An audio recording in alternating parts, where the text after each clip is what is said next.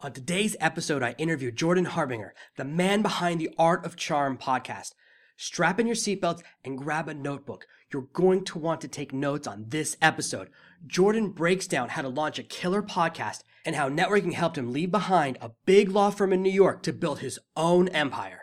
Today's episode is brought to you by SEMrush. Started in 2008 with one mission: to make online competition fair and transparent with equal opportunities for all. To find out how SEMrush can help you compete with the big boys, go to servenomaster.com/SEMrush today. Are you tired of dealing with your boss? Do you feel underpaid and underappreciated? If you want to make it online, fire your boss and start living your retirement dreams now, then you've come to the right place. Welcome to Serve No Master Podcast, where you'll learn how to open new revenue streams and make money while you sleep.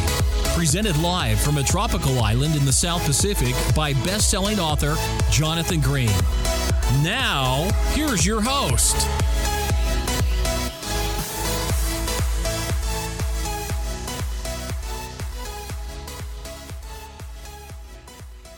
I'm really excited to finally have you as a guest on my show, since I've been on your show twice, many moons ago.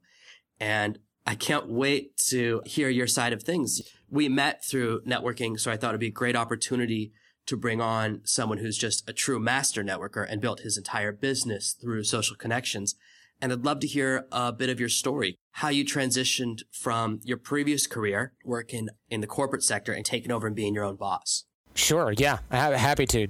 I started as a Wall Street attorney, and I essentially got hired there through a friend of a friend. I had good grades, and I had great notes in law school, and I basically had been going by this strategy of fly by the seat of my pants because I was an irresponsible kid for the most part. And I showed up to basically what it was back in the day. This is like 2005, 2006. All the companies that were hiring lawyers would recruit you. They'd set up shop in a hotel. There'd be like 4 days of interviews that are 15, 20 minutes long. And then you'd get callbacks from the firms that were interested in you. And you had to do this dumb thing because, of course, this is the University of Michigan. Go Blue. But this place was hell-bent on not just letting everybody go for the ones they wanted to. They had to make it, quote-unquote, fair. So you had to prioritize which firms you wanted, and then they would assign you these limited spaces. So I showed up without having booked anything because I was overseas working at the time. I literally just didn't book anything. I just decided I'm not doing this. I'm not going to play by this game. And naturally I had just no interviews, no shot at anything. And I started rolling around looking for openings and looking for who is a no-show, and I got a couple interviews that way. And I ran into an old friend of mine who said, "Oh, my old roommate's here. You should go say hi." And I said, "Great, what room?" And he said, "Oh, he's helping the partner recruit from our school in room whatever, 207. So I show up there. It's lunchtime, and he says, "Give me your resume, Jordan. I'll throw it in the pile." And I said, "Oh, yeah, cool. I don't really have an interview lined up." He goes, "Hold on." And he asked the partner if I could interview with him while he was eating lunch. So I did my first job interview over a Subway sandwich where I watched somebody else eat lunch, I should say. And I ended up getting this job. And I thought, wow, that's this really weird concept of social capital in action. And then when I worked at the law firm itself, the guy who'd hired me, Dave, he was never in the office. This is a guy from Brooklyn with a tan. And I thought, this is strange. Like, what does he know that I don't know? So I asked him one day, and he said, "Look, I bring in deal flow. I don't have to bill hours as much because I'm bringing in deals, and that's worth more than simply billing hours." And we did the math, and I figured out that his time was actually more valuable outside the firm than it was inside the firm. Because if he brings in $1 million law deal, the math worked out to something ridiculous like $1,000 an hour or something for his time. I mean, it was just ludicrous what this guy was worth when you broke it down on an hourly basis. And this wasn't $1,000 an hour working behind a desk on a Sunday night with all the other partners. This was $1,000 an hour on a golf course or at a charity dinner. So I had originally been accustomed to outworking everyone. I'd originally been accustomed to being one of the smarter guys in high school. That's what got me through high school. Outworking everybody got me through college and law school. And now here I am where everybody who's working on Wall Street has been filtered in for those qualities. And the playing field is, again, even. And David given me a heads up as to, look, this is the secret path, right, to getting to the top. This is the game that everybody else at the top level is playing that you learn about basically once it's too late. And this is the same for every industry. You learn about the network that you needed to have after you got passed up for a promotion or something like that. And then you have a temper tantrum about how it's all about who you know and it's not fair, instead of doing what I started doing, which is realizing that I'm oblivious to the secret game being played around me and I want to learn the rules and I want to make it happen. And so I started dedicating just my entire life to figuring out how do I create social capital, make friends, leverage relationships, and keep those relationships fresh enough where if I need anything from these particular interactions or these relationships, I can get it. Because otherwise, you end up being that bitter 40-something-year-old guy or girl who goes, yeah, it's all about who you know, and you put stank on the end of it, you know? I want you to go, all right, I've got an advantage that most people aren't even paying attention to at all. I love that part of your story. You said one term in there that I thought's interesting, social capital. You used it a couple of times, and maybe you can explain what that means? Sure. So what I mean by social capital is essentially I've got relationship referral currency. I've got personal relationships and friendships, familial relationships, favors and trades. Those all kind of lump into social capital, because referral currency, where I say, hey, Jonathan, I hooked you up with this business guy. I was hoping you could hook me up with this other business guy. Friends do that. You referring a connection. That's all fine and good. But there's something to be said for social capital, which is a bigger circle on the Venn diagram, whereas referral currency has to do with mutual introductions and is a part of social capital. Social capital is every relationship that you have, personal or business, everyone that owes you one, everyone that you owe one, every speaking engagement that you can get, everybody who knows you is included in that, the platform that you use, such as my show, The Art of Charm, whereby I use social capital to both get guests and I use that platform to gain social capital or referral currency. So it's basically just any type of networking or relationship or interworkings of those things in between those things. And of course, it's just easier to say social capital than to say referral currency and ... four other concepts that tend to be lumped together, especially when you're new to this.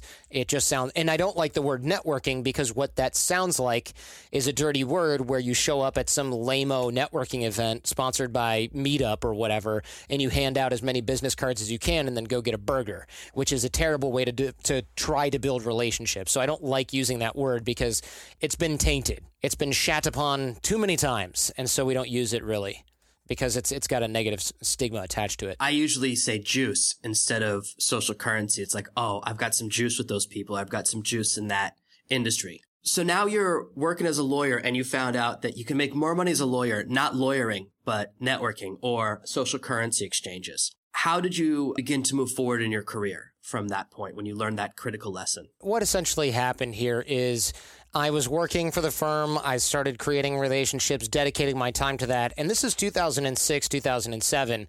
Shortly thereafter, we hit just a crazy economic crisis, as everyone is sure remembers. And what happened from there is that instead of letting us go as first-year associates, which would have been just a major black mark on the firm's reputation, they just decided to pay us for the next, I think, 11 months. And basically were giving us less and less work and eventually said, look, you don't even need to show up. You guys need to go start your career at another firm. We're going to help pay for job search services and all this other stuff. And I just went, look, I'm already running The Art of Charm. I'd been doing it for a few years. It had been a side gig that was slowly scaling. And here was the perfect opportunity, a salary and full benefits from a Wall Street firm for the next 10 months. Talk about great runway. And so I basically took my salary and invested it in the company and never went back. That sounds like a dream come true. It was like winning the lottery, except I won a smaller amount of money that kept us alive all the way through the very first beginning stage of the relationship. It's funny because people go, oh man, you wasted all that time in law school. And I agree. Like I spent a lot of money in law school. I spent a lot of time in law school.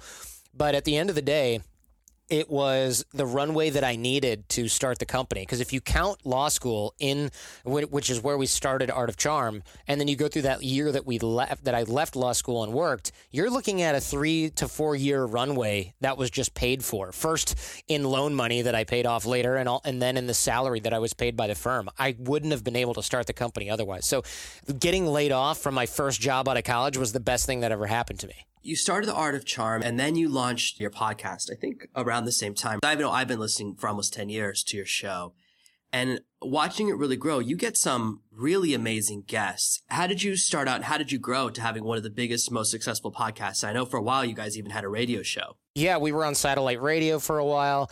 This month is a 10-year anniversary of The Art of Charm, so it took forever. When we first started, nobody knew what a podcast was, so I got all kinds of nasty replies and also just got straight up ignored by a lot of people. Some mutual friends of yours and mine from back in the day, like some of the weirdo crew that you and I used to run with, would say things like, "Lose my number, I'm out right now," or something like that. And it was kind of funny because, of course, years later, and not too many years later, those same people were like, "What do I need to do to get on your show?" And I just remember thinking, maybe show a little bit of love and respect. And it just took forever to get things off the ground. But yeah, now I had Tony Hawk, the pro skater, on. I had General McChrystal come on the show, Gary Vaynerchuk, Peter Diamandis. There's a lot of people that don't even go on small TV shows coming on the show now. And it's been great. But yeah, it's been a 10-year slog. Do people often approach you and ask to be guests, or is it more each guest is someone you seek out? Each guest is somebody that we seek out. We get pitched a lot, but now you can imagine there's this whole like influencer economy. There's some sort of pride attached to being a quote unquote thought leader. And essentially, a lot of the people that come and pitch are self-published. Not that there's anything wrong with that. It just means that their audience is not going to be large enough to make this a really high-value piece. And there's a lot of people who are offended right now saying, just because I don't have a great audience doesn't mean I don't have great content. You might have great content, but why should I gamble on it? Right. And this is exactly what I went through when I first started the show. And so I try to be as kind about it as possible. But I also realize that if I continually give interviews or give a platform or give our platform to everybody that wants it, it's doing a disservice to the audience, which is much larger than the one person who wants to sell their latest thing. So it's a fine balance, and you really do have to be very, very careful who you get. And frankly, people who are super accessible and are on a PR tear are going to be on every show. I'm sure that you've noticed there's a trend in these entrepreneur shows that it's like everybody has a show where they interview entrepreneurs, and every single one of them asks the same set of pre-scripted questions, and they turn their show, which is their platform, an integral part of social capital, they turn it into a commodity where it's just like the other show that has the other person doing the exact same thing. You hit on something there that really connects with me. And I want to dial into that a little bit. There's nothing I hate more than an interview that's a repeat of another person's interview where you could almost cut and paste out anyone's questions. How do you design an interview that's unique? How do you come up with questions that other people haven't asked? And how do you make sure that it's got that Jordan Art of Charm flavor to it? The way that I prep for shows is just super key. What I used to do and what a lot of show hosts do, especially when they're new, is they go, cool, and they Google the person, they find their bio, and that becomes the intro, and then they read the Wikipedia article, if that, and that becomes the basis for the interview. I read the Wikipedia. I read the negative reviews on Amazon. I read their Yelp reviews for their business. I read articles that they've written on LinkedIn. I read their entire book. I might read another book that they wrote earlier that they're not currently promoting. I will reach out to my network and ask for their friends, and I can get stories about them that aren't public yet that are maybe really funny, and I will throw that into a document, a Google Doc, all those notes, and then I will go through those notes with my producer a few days before the show, and I will write questions that I have about my own notes. So it takes like 10 hours. And that goes back to the idea that I'm used to outworking people, because I've worked on a lot of the skills of presentation and hosting and all those things, but I will tell you that one of the best ways to get ahead is still just good old-fashioned hustle and outworking people. And it's great to be able to do that, because I know that most people who are doing online business are looking for shortcuts, or they're looking for ways to scale. And this is their nightmare, taking a ton of time to prep a piece of content, prep that they can't outsource. It's just one of my competitive advantages, being able to do all that And then I throw, of course, the knowledge and questions that I have into that document that I would have from the last 10 years of interviews that I've done in a similar space. That's why we don't have a variety show where it's like today fitness, tomorrow financial management, now something else. We focus on psychology and human performance and relationships. That's such a narrow area that I can always call BS on somebody who's just blowing smoke, because I've read the studies. I've read the other books in their field. I've talked to their colleagues, the authors. I can fact check them if necessary in real time on the show. And then, of course, afterwards, if they say something that doesn't sound right, I can email the world's foremost authority on that subject and get a response a lot of the time. So people bring their A game, which brings up the quality of the show outside of just my prep. People know they're not going to get away with anything, and so they come by without just being on autopilot and giving their spiel. Yeah, I think that's really good. A lot of what I teach, and my audience will know this, is that my competitive advantage as far as people ask, how do I write so many books? How do I create such solid products in areas I don't know? And I always say it's 90% research. I never get writer's block, and it's because I always have the deepest outline possible. So I think it's the same technique for any type of content. Whoever researches the most creates the best content. Yeah, it can be that level. I mean, of course, the research has to be fit with the ability to present it in a compelling way. But yes, you can do a lot by just putting in the hours, knowing what you're doing, and outworking the competition. That's for absolutely sure. Now that you've been growing your podcast for 10 years and watching you go from just interviewing like friends of friends to now generals and really major celebrities, how has your networking and interactions changed now that you've gone from the guy asking to the guy saying, I don't have enough time? One thing to remember is that everybody's always trying to reach up. So I make sure to network across and quote unquote down as well as up, because it's very tempting to go, oh, I only want to talk to Richard Branson. And it's like, well, yeah, you and everybody else, but where did you start? So it's very important for you when you get to the top, so to speak, or the middle, where I think most of us are, to send the elevator back down for the next guy. And so that means being very giving and very generous. So my generosity has actually gone up now that I know these principles, because I like to give very freely. I like to give very generously. I like to scale my networking efforts by introducing people inside my network to each other.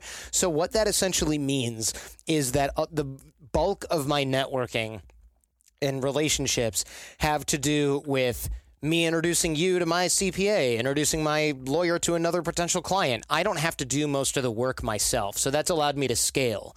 I'm merely introducing other elements of my network to each other. And that's great, because that's infinitely scalable, well, almost infinitely scalable. You could send 100 emails a day introducing people to one another up until you hire somebody for your company that does that full time if you really wanted to. That's very powerful. And doing so generously is extremely important, because when you're at the bottom, you think, I don't have enough to give. You don't want to give a connection to somebody next to you because you're worried they'll get the jump on you. At the top, you're not doing that at all. At the top, you're focused on giving much more than you take. Much, much more. Another thing that I've learned that I rely on heavily is I don't keep score. So if I help somebody with something, I don't think this is quid pro quo. I'm going to ask them for something later, or they owe me something for this. And I encourage people not to do that either, because it creates weird situations where you're writing covert contracts. This means if I help you with something and I'm keeping score, then the next time I help you, and if I haven't asked you for anything, or if I've asked you for something that you can't provide or you won't provide for some reason that's valid, I might start to get really irritated. And I might even say like, okay, well, I'm not helping Jonathan anymore because, I introduced him to my CPA and my lawyer, and then I asked him to introduce me to so-and-so, and he couldn't do it, or it didn't work out. That's a bad and unhealthy mindset, because it makes your networking and relationships transactional. And that's the opposite of what you want. You don't want to keep score. You want to give very freely. You want to definitely give in a way that's scalable for you. And that will help you just skyrocket your results. And I'll illustrate this with a little story. When I moved to Los Angeles, I had a toothache and I didn't have a car. I had just moved here. I probably still had stuff in boxes. And I got a toothache, and I went to a bunch of dentists and called a bunch of dentists, and they all said, look, we don't take new patients, or your insurance sucks, or, go to the ER. And I thought, this is going to be a bad situation. So in desperation, I posted on Facebook, and I said, look, how do I get a dentist in short notice? If anybody knows anyone, please help. I'm dying over here. And this guy that I don't even know commented on my public posts and said, my aunt's a dentist in Hollywood. I'm happy to call her and see if she can fit you in. So he did that.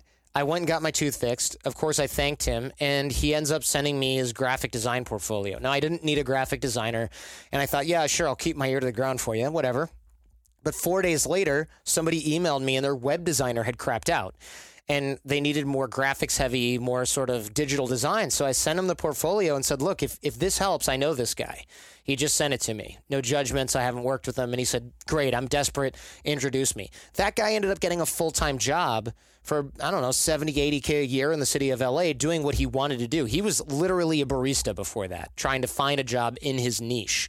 And he got one because he helped me find a dentist on Facebook. So this encompasses the whole give freely and generously. ABG is what we call it, always be giving instead of ABC, always be closing. The reason this is so important is because if he were looking for a job, he could have sent that portfolio to literally every person that he knew because we didn't know each other, and he wouldn't have gotten that same job because he didn't have that connection. The reason he got that connection is because he helped me find a dentist on Facebook, something that in theory and at that point in time had no possibility of giving him any sort of reward whatsoever.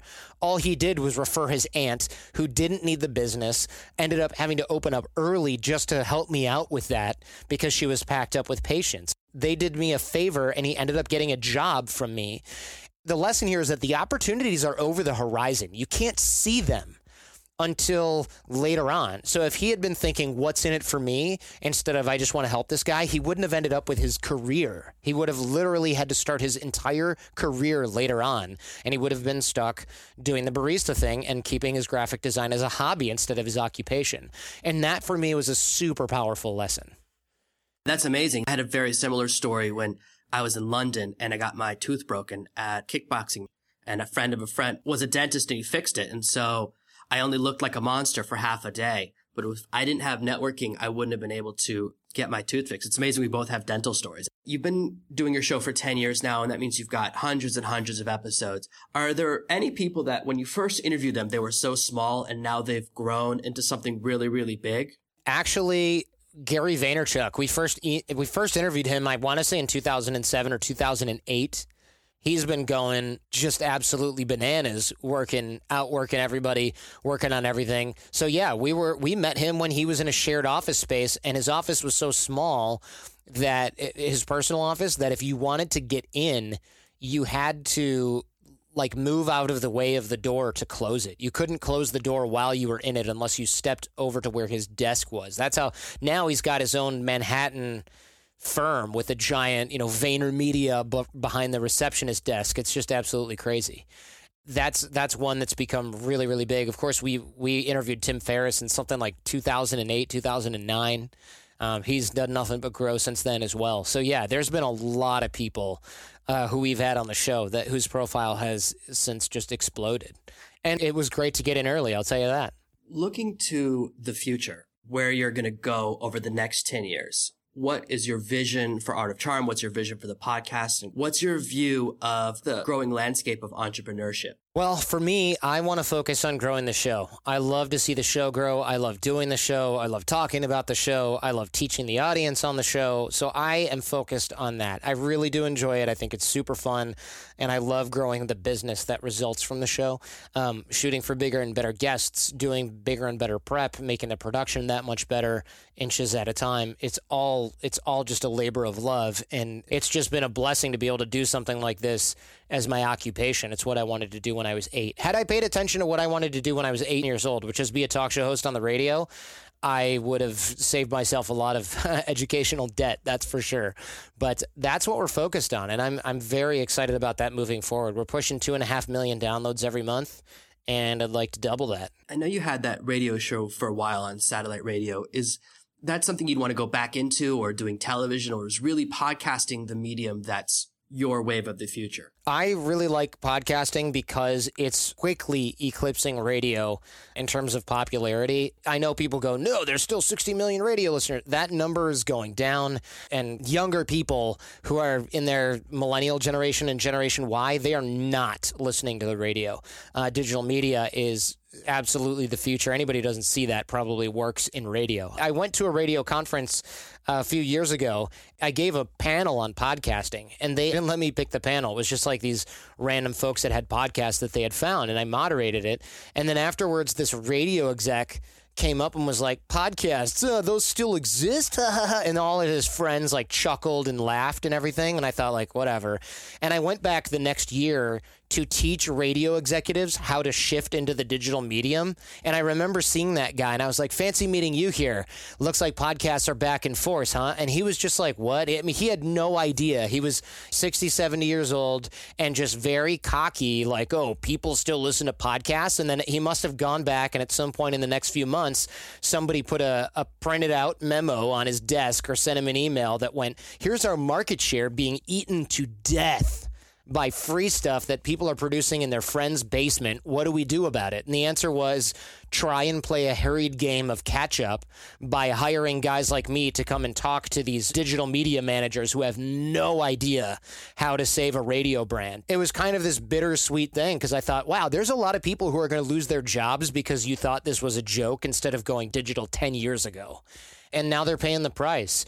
And so when I look at this, I don't even think about radio being anything even remotely current. I mean, satellite radio is great because they have great talent. Stern and all those folks are on there. But the second those big dogs retire or even just shift into digital media because they can make more doing it there, depending on how much money Sirius is paying them, that whole service is going to fold. Or it's going to start bringing in podcast talent, which they're already doing, in order to make up for the fact that they really can't compete and forget about FM and AM radio. The only reason those even still exist is because there's a core cadre of 40 and 50-something people who don't have digital in their car and aren't tech savvy. But as car manufacturers catch up to the fact that 4G can stream things in the car and they put in digital radios and they put in Spotify, it's over. That will be one of the final nails in the radio coffin.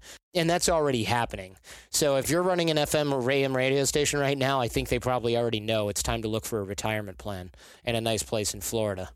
A lot of my audience are people that are in phase 2 of their careers. They're people that are tired of this 9-to-5 grind and they're looking to move in a new direction. And a big part of that is breaking into networking and either breaking into a new industry or finding people to work with or even using networking to jump to another company. What would you say to people that are at that phase in life, how they can start to use networking with strategy to get to their financial or lifestyle goals? Yeah, look, creating and maintaining relationships is the single biggest Archimedes lever that you can have. It's the single biggest lever that you can have, leverage you can have, etc. There's always the reason we have cliches like it's all about who you know is because we know that relationships dominate the day. This is tribalism. There's evolutionary psychology in here. Relationships are always going to be what differentiates you at the top. In the middle, it will be work experience and talent and skill and things like that. But at the very top, it's about relationships. And at the very bottom, it's also about relationships because when you first start your job, you're about as skilled as the guy or girl sitting next to you in the cubicle next to you. It's about the relationships that create the opportunity to get on the projects you need to move forward, the right teams that you need that you know are going to be the winning teams, to work with the right kind of talent that gets to pick their own team. Those are the relationships that are going to set you apart and get you ahead. Further, in the middle, people tend to work and focus on skills acquisition, and I think people should be doing that the entire time. I don't think you should let your skill set lag by the wayside, but I do think you need to not think, oh, well, in a few years I should start networking, or right after I get my website up, I should start networking for investors, or we need a prototype. You need to dig the well before you're thirsty. And a lot of people do not do that because they're afraid or they think it's going to be awkward or they don't have a skill set in place or they feel like they're not able to follow up or they're too busy. There's a million excuses. But the problem is, like I said in the beginning of the program, if you ignore this skill set for any reason, doesn't matter how valid the excuse is in your mind, you're just being willfully ignorant of the secret game being played around you. And you cannot make up up for lost time easily, because networking when you need something is not effective. If I start telling people that, oh, I really need this opportunity, who's going to help me? Somebody I've known for months or years. I've helped them a bunch. I've created a bunch of opportunity for them and with them. We watch football games on the weekend. I hate football, but you get the point. Or we play racquetball or something like that. Is that person going to help me, or is it going to be the person that I cold email out of the blue because now I'm ready for them to do me a favor? What's more effective? And the answer is so obvious, and yet people will tell themselves excuses all day long about how they don't have time, or they don't want to, or they don't want to seem schmoozy, which is a lack of skill and lack of strategy in this area. And it's always, always, always to their detriment. So I would say you need to learn these skills. You need to learn verbal and nonverbal communication. You need to learn how to follow up with people and on what time scale. You need to learn how to scale your network by offering value and helping people connect with one another and create a platform where you are able to help other people connect. And if you don't put the work in, you will find out the hard way. A lot of the clients that come through AOC, of course, are young, and we get a lot of that, and we get a lot of special forces and intelligence guys and stuff like that, and salespeople. But we also have our fair share of 30 and 40 something and even 50 something people that come in and go, I've been passed up for a management role 3 times or 2 times. I need to figure out what's going on here, because it's not their Python skills or their JavaScript skills or their project management skills. There's something else going on here. And they finally realized, oh, I've been neglecting this skill in favor of hard and technical skills. I've been neglecting these soft skills for a decade or 2, and they have to make up for lost time. And there's not that many ways to do that. So dig that well before you're thirsty, or you will regret it. How can someone begin the process and actually discover value they have to offer people and begin to have a little relationship capital? This is exactly why we say that people need to be introducing folks to other people in their network. So if I'm a graphic designer and you need graphics, I can help you. But if I'm a graphic designer and you need a dentist, now I can't really help you directly.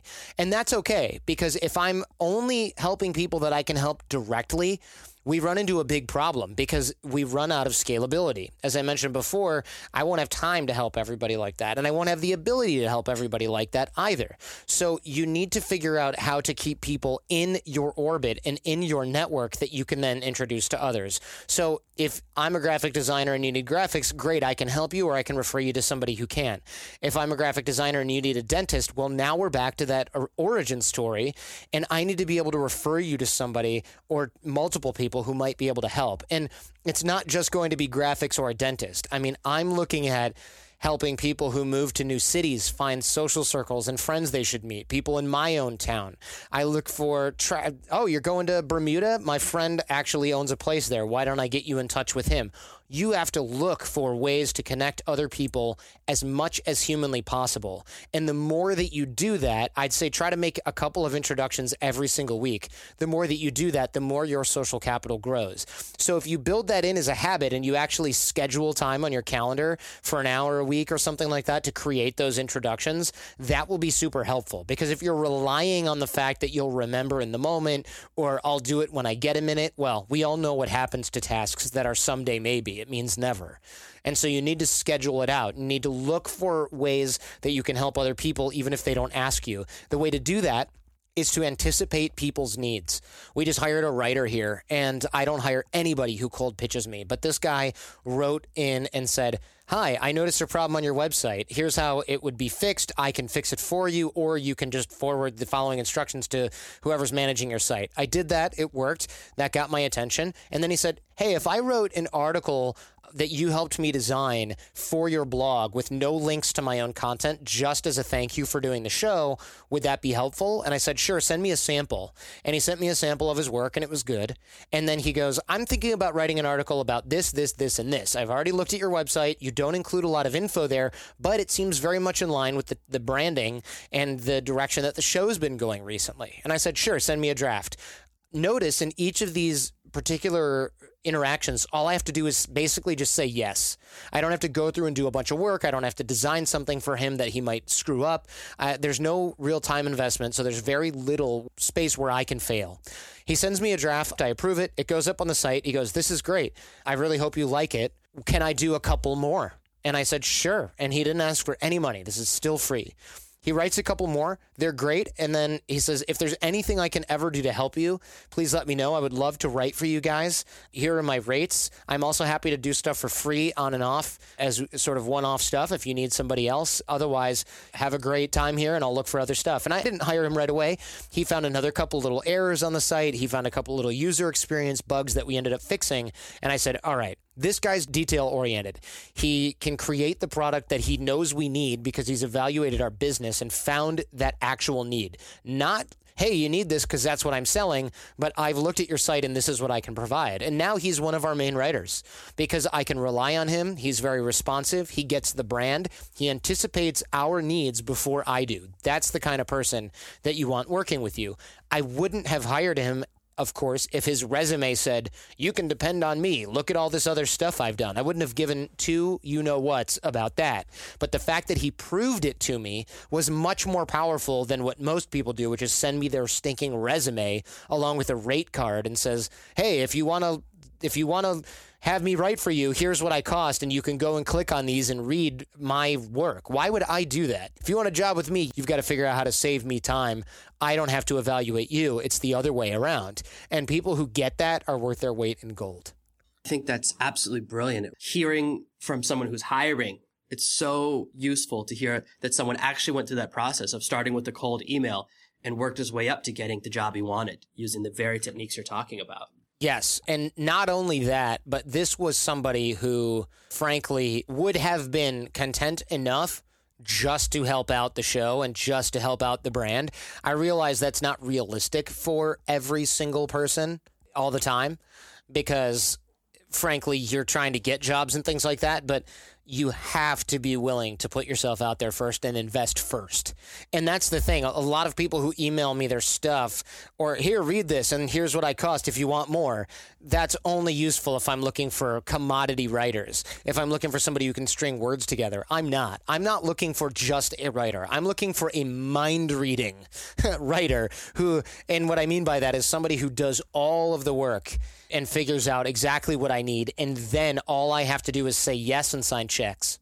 That's the type of person you want in your team. And people who understand that those are the signals that employers are looking for are so valuable. You don't have to be a writer. You can be an artist. You can be a virtual assistant, things like that. I get pitches all the time from people who are like, oh, I would love to be your assistant. I've been assistants for these other people. I don't care. I want somebody who's going to go, hey, what's your current email workflow? Or here's my email workflow, or here's how I can make a typical email workflow that much faster. And here are the tools that I use to do it. And here are some percentages of speed, like measurable takeaways, not just I need a job and I'm a virtual assistant or an assistant. That stuff doesn't work. It doesn't work to get jobs with high performers. It only works at the low end of the market. And I think everybody listening to your show is trying to get at the top end of the market. They want to be on the high end of the market. They do not want to be trying to scramble to get gigs at the bottom because that's where the resume senders are, and those are the people that have to compete on price. I will pay what you are worth. And if you can show me that you're worth a lot, that's what you'll get. I get a lot of messages that just say, hey, do you got any work? And it's usually one sentence. And I'm like, I don't even remember what you do. I don't know if you're a graphic designer or a programmer. And you're exactly right. I think the critical component is offering value or demonstrating that it's not a mass email. It doesn't feel very personal. Like this person just copying and pasting this message into every single Skype contact because they're out of money this month. It doesn't feel like anything beyond that. And so it's always been a struggle for me to hire people, to find really good talent that can perform the things I want. So I don't want to hire people that I have to heavily manage. I don't have time for that.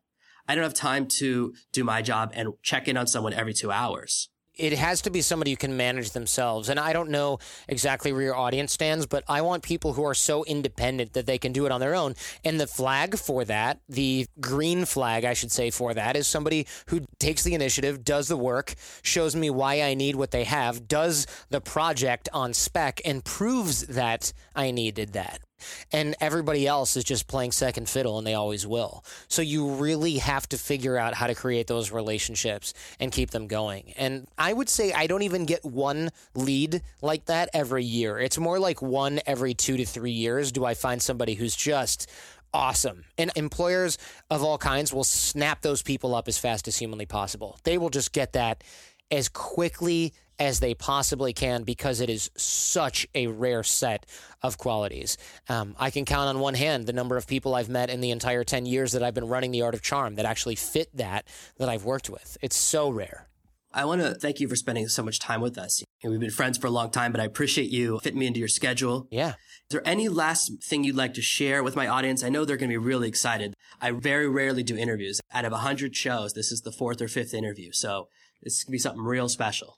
Thank you so much, man. It's been awesome to give this rant on your program, and I hope I've helped some of your audience and probably scared a few as well, but them's the breaks. So thanks for the opportunity. Thank you so much. The stuff you talked about really dovetails with a lot of what we've been sharing as a community the last few months.